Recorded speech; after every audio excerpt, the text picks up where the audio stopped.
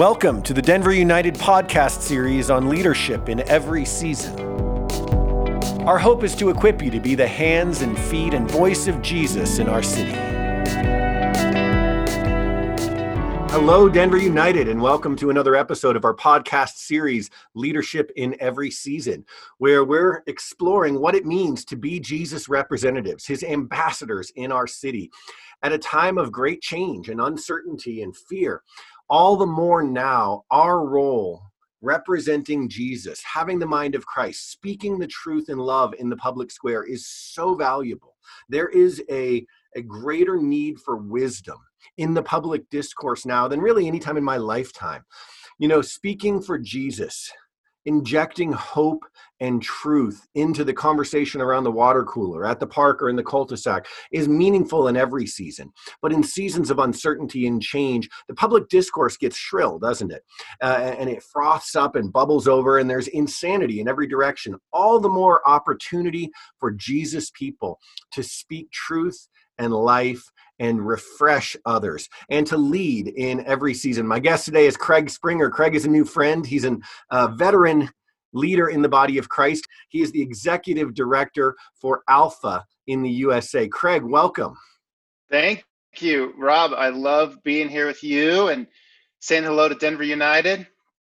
Can you give us just a little perspective or background on your work with Alpha? What does that mean? Most of us in the body of Christ are familiar with the Alpha course here at Denver United. We have hosted it and love it and are looking, I think, to move from participant to DNA share. So in the next couple of years, that's the trajectory we're on with Alpha. I think it'd be great if you just share a little bit about what it is and then what you do here in the US in serving in leadership.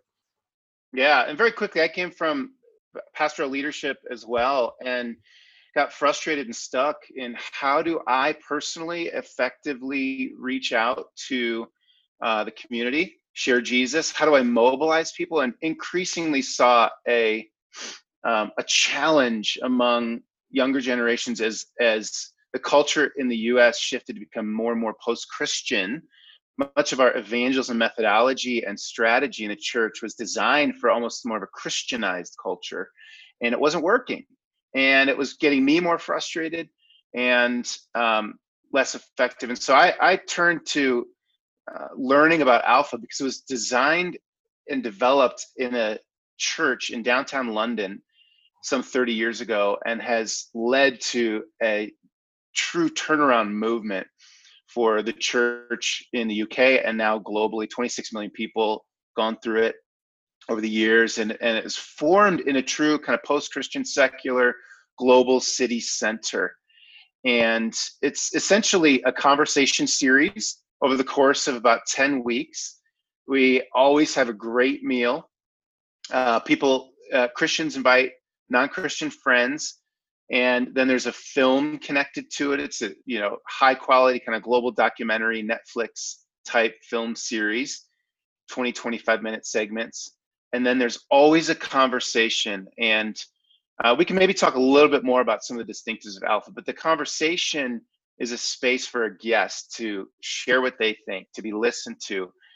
We tell them the film is our chance to share sort of the basics about life and faith that, from our perspective. The conversation is your chance to share what you think. No one's going to slam dunk your answer. No one's going to correct you. No one's going to judge you. This is your space. And we're just seeing an incredible amount of people across the country say yes to Jesus through this. One of the things I've come to love about Alpha is that we're not there to preach at people. Yeah. And that's sort of antithetical for us preachers, right? I love in the trainings how the leadership say, we always say it's not a good Alpha until the first F-bomb flies. When people let loose with their craziest theories about God and the cosmos, and we say nothing more than, that's interesting.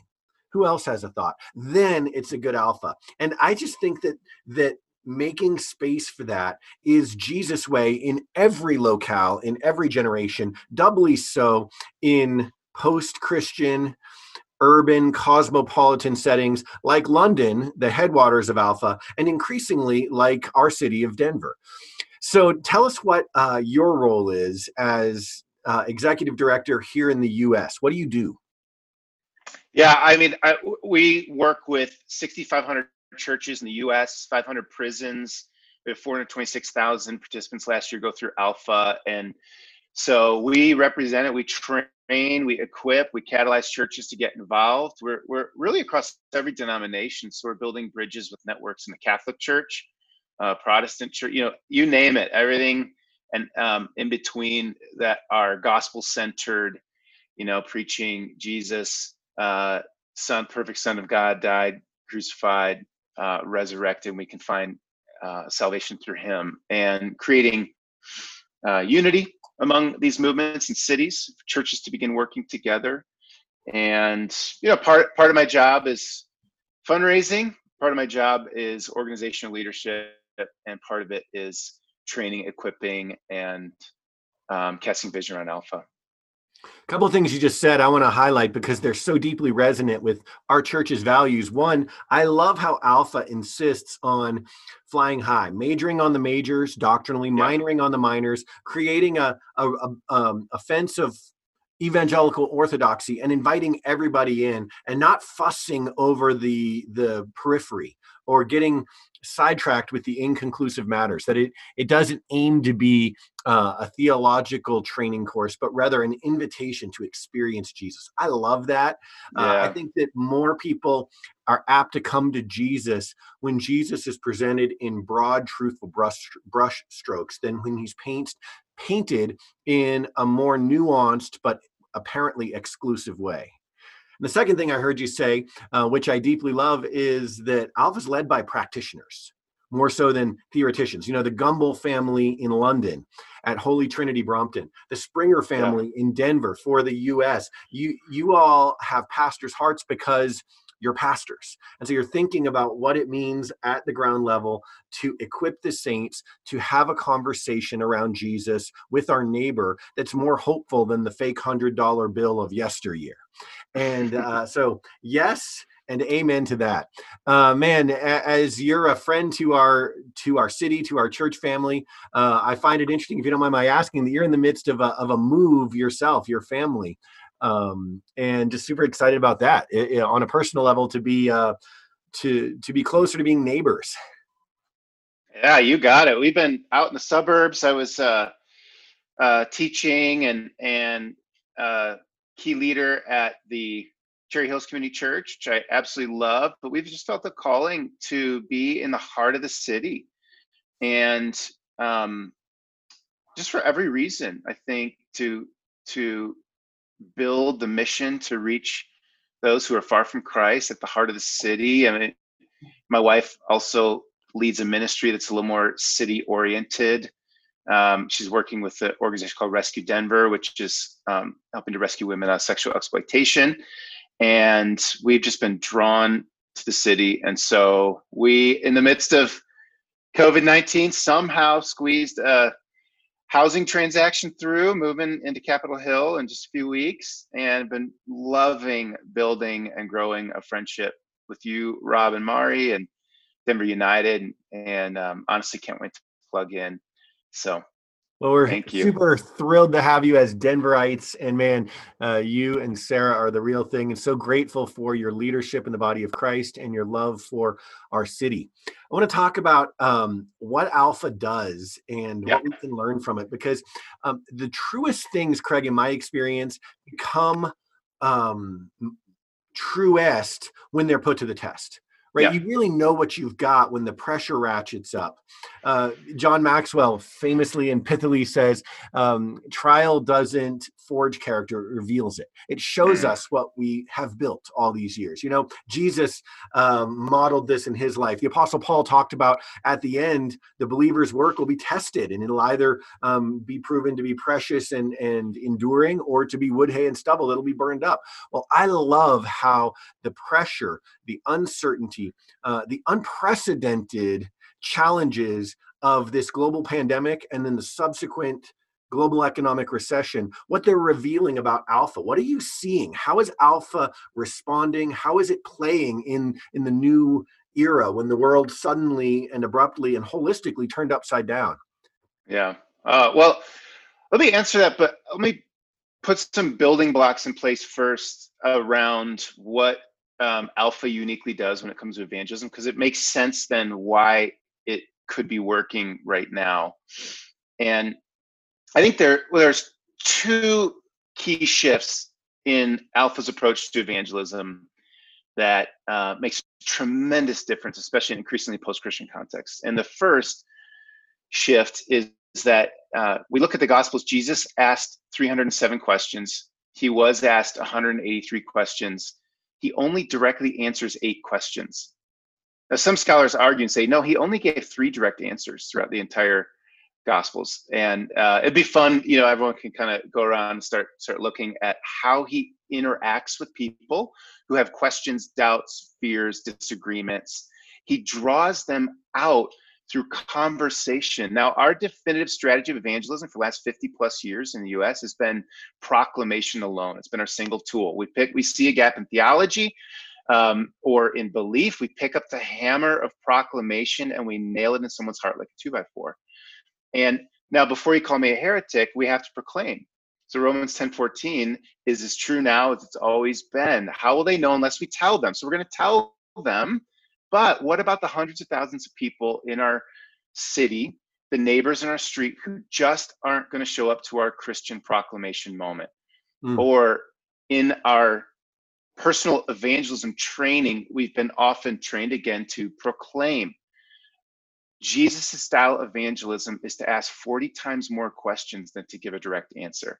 So have we asked 40 questions before we think we can come in with a simple answer, if there even is one?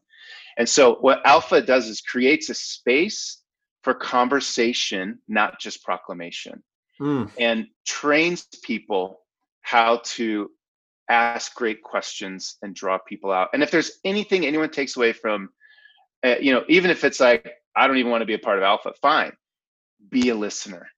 David Augsburg is professor, author, has wrote that being heard is so close to being loved that to the average person, it's almost indistinguishable. And I know this because I'm married and I have kids. Like, the power of listening is the long lost, forgotten skill when it comes to evangelism. How can we mobilize millennials to reach their friends? How can we be effective evangelists in post-Christian contexts? How can we be effective evangelists and show love in the midst of the coronavirus quarantine? It's Jesus's top skill of listening. Can I jump in and say something about that before we get to the question that I asked you that you just got to? Because the framework you're establishing is so very important, and I want to make sure that we all really take this in. What you were saying about Jesus and his way of evangelism, it's so extraordinarily insightful because it's extraordinarily resonant with what I know of Jesus. It kind of makes the inner me stand up and go, yeah, that's what I've been seeing all along. There's something about Jesus that he met people not where he thought they ought to be, but he met them where they were actually at and dignified that place. He was never appalled. He never felt like he was theologically put off by their not knowing the truth or their not loving the right stuff. He met them where they were. And, in church, famously, we bump into this incongruity with the way we do things. There's kind of a holy trinity of squeamish subjects in church. You've got money, premarital sex, and evangelism. And those are the 3 subjects that when you say we're going to be talking about this today, people grip their seat a little tighter or they start planning their exit strategy. They're like, if you announce that series is coming, you're going to get lower attendance, right? Exactly, right. You gotta almost fool them, no, because we think we've heard it all, right? And evangelism, in particular, creates a subtle distaste that we don't want to own, but we know we feel it. Evangelism, to me, is like, at least evangelism in quotes, in the sense in which it's often presented in church. And I think I'm guilty of this as a pastor, Craig. It's kind of like flossing. It's the thing that we all, as respectable, like hygiene conscious American adults, we all know we ought to do, but very few of us actually do. And so there's this gap between what we hold out and what we purport to believe and what we practice. And the reason is it makes our gums bleed.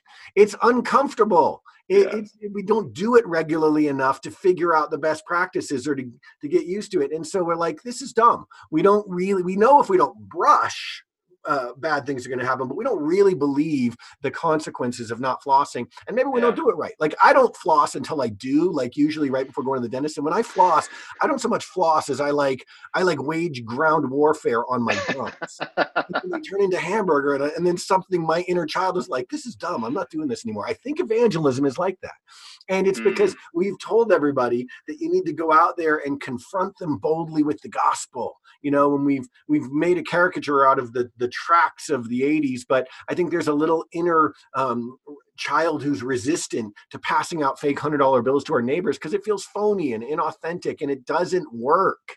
And so rebooting and looking at how Jesus met people is what it makes Alpha so compelling to me. It's so authentic. It's so resonant, not only with Jesus, but with my life on a block where none of my neighbors love Jesus. Virtually none of my neighbors share my geopolitical philosophies, and yet we tenuously enjoy one another's company. Yeah. There's a unexpected theological framework that can transform how we look at evangelism. You use that image of evangelism is me picking up the hammer to take the truth that is outside of someone and start nailing it into them. It's this sense that no God in that person, I bring God to that person, right? And smack it in there. And now with we've done some incredible studies across the nation to kind of gauge evangelism experience and expectation. This is now in a cultural moment where disagreement is interpreted as judgment. It's polarized. There's a tribalism, an increasing us and them, everyone, no matter what it is. If you're a meat eater or a vegan, if you're a Republican or Democrat, everyone's returning to their echo chambers and entrenching with those who agree with them with greater focus. So the moment you bring some disagreement in, it sets off a hand grenade in that setting. So listening, number one, is the only way that we're going to dismantle the first response of disagreement feeling like judgment. Listening draws people out, opens up their heart. But what I wanted to get back to this theology, Ecclesiastes 3:11 says that God has put eternity into the hearts of humankind. And so what if evangelism isn't picking up a hammer and smacking more God into someone? What if it's more like God already woven his image into the hearts and the stories of people in our lives? What if he's been knitting people together in their mother, since they were in their mother's womb and growing them up and drawing them out? And our job is almost like finding the threads of the Lord in the tapestry of their hearts and lives. And it's the concept of prevenient grace. And you're a smarter theologian than I am, but it's basically to realize that God's there, God's active. He's already been there. He's already been wooing. He's already been imprinting who he is on their soul. My job is to discover with them, with curiosity, God's activity, and let them see how he can fully reorient them into his power and presence and the life they're created to live. So there's a lot of beauty. I think there's no more loving thing we can do than make an introduction for someone to the God who loves them. There's no greater gift we can ever give. And I absolutely love evangelism because half the time I'm sitting there listening and hearing these beautiful people. I was last night on an online alpha group that people in New York City just kind of hooked up with a friend's church there. And it was the first night, and there were 12 people, skeptics. Not a single one of them were Jesus followers. And a handful of people said, I want to believe, but all the hatred I see of Christians and treating people that don't believe or live like them. Another guy said, I want to believe, but it's like you just see how news and history is rewritten by those in power. And why is it that this faith hasn't been just rewritten to benefit those in power over these last few years? And like, really genuine questions. And I just felt the freedom to say, that's such an interesting question. Like, it makes so much sense that you would have that. Tell me more, and like, that's evangelism. Now, over time, we do proclaim the truth. They're going to hear the gospel. They're going to hear about textual criticism and all the rest. But the space for them to work it out is a place where they get to belong before they're required to believe, and it's enjoyable. I love it. That concept and that foundation of evangelism on a right understanding of grace, it's disarming, it's freeing, both for the evangelized and, frankly, for the evangelist. I think it's a system that nobody signed up for, and nobody finds compelling, because very few of us have seen it work, right? The hammer method. It's just that there is some fear beneath the surface that seems to drive us, that like, if we don't draw them to Jesus, they won't get drawn. Yeah. And the missing piece is the sense that God, who is our loving Heavenly Father, is our neighbor's loving Heavenly Father as well. They may not know it yet, but it makes it no less true. And the grace that drew us to salvation is working to draw them. That doesn't absolve us of responsibility. It just rightly orders our responsibility. And that to me feels like Jesus. And so we create space. We disarm the conversation in the heart through conversation over just proclamation. There's a space for proclamation. There's one more quick shift I just want to mention. It's, what's our role as the evangelist? And I had to realize, because I was leading evangelism ministries and mega churches, and I do consider myself an evangelist, and yet over time, I started seeing less and less fruitfulness and that challenge, and like, the burden's on me to convert someone, right? And I read in a self-reflective season, Romans 1:16, with kind of new eyes. It says, the gospel is the power of God for the salvation of those who believe. I sat, thought about it, and realized, I think I've been living and training people around evangelism as if Romans 1:16 was rewritten to say the gospel is the explanation of men for the salvation of those who believe. And so what am I doing in every interaction? I'm like, how am I going to defend this faith statement? How am I going to rewire that person's thinking? It's all on me. It's the strategy of the church, or the explanation of men for the salvation of those who believe. It is not the drawing on the napkin that you're working on, or the, to your point, the $100 bill track, or the testaments that we hand out to people. It's the power of God. Who's the great evangelist? It's not me. It's the Holy Spirit. It's not my job to lead someone into salvation. So I can be more free to listen. I'm not going to be the one to come up with that great, perfect response that's going to convince someone. I can actually, in the back of my head, just be praying for them more than I'm trying to come up with a great answer. And that's what we do in our alpha groups. But ultimately, in many evangelistic training or strategy moments, we've repackaged evangelism to be a cerebral exchange of information rather than a spiritual experience. Like, if I could just get the doctrine transferred from the USB drive of my head into their head, then they'll get it. But we're not introducing people into a theology or a doctrine. That's religion. Now, that stuff's important. We're introducing people into a relationship with a living, resurrected Jesus. And so we're introducing people into love, intimacy, into his presence. And so this is where it's not just explanation, it's an experience. I think we've stripped out the mysterious invitation into prayer. The friend, police officer in Aurora, Colorado, I won't mention his name. He was the first police officer to step into the Batman Premiere massacre in 2012 and held people as they bled out. And he ended up on our alpha. very quiet. We never forced anyone to talk. Sat there with his arms folded. He's got a good high and tight. I mean, he's a tough cop, and just doesn't say anything. And we listen. We don't even call on people. They don't want to talk. They don't have to. And I'm just thinking, yeah, at some point he did share. He said, listen, I know you guys are asking, is there a real God?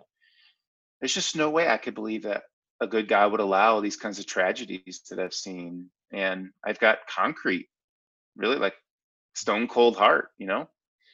And there is no explanation that's going to satisfy someone's heart and soul at that level. And if we think there is, you know, we're fooling ourselves, because the gospel is the power of God for the salvation of those who believe. So part of Alpha is to create a prayer weekend, invite people, and always share the gospel. And also we say, listen, you might not have all your questions answered, but if God's real, he's going to show up. So let's try and pray and just ask him, God, if you're real, show up.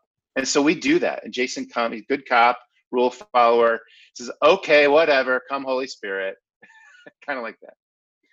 And we waited,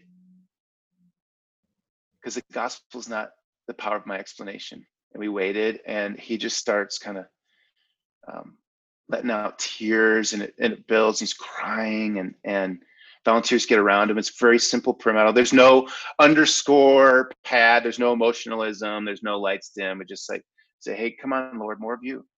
Come, Holy Spirit, Jesus, open up this man's heart to you. Show yourself.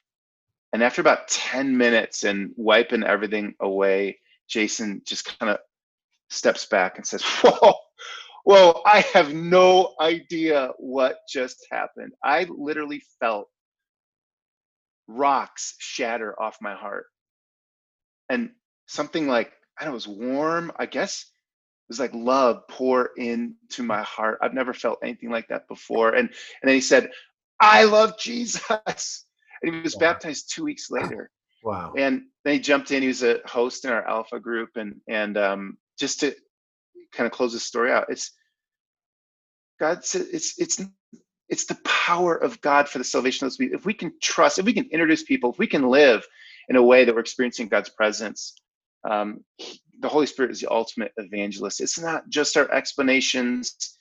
And so we can mobilize people. And you know, we found in a study, non-Christians today, we did a study with Barna and Alpha USA, reporting that they'd be far more open to faith if they had an eye-opening spiritual experience themselves. And we have got to get away from thinking that evangelism is just about, again, that information exchange. It's an introduction to an intimate relationship with Jesus. So anyway, I'm excited about that, as you can see.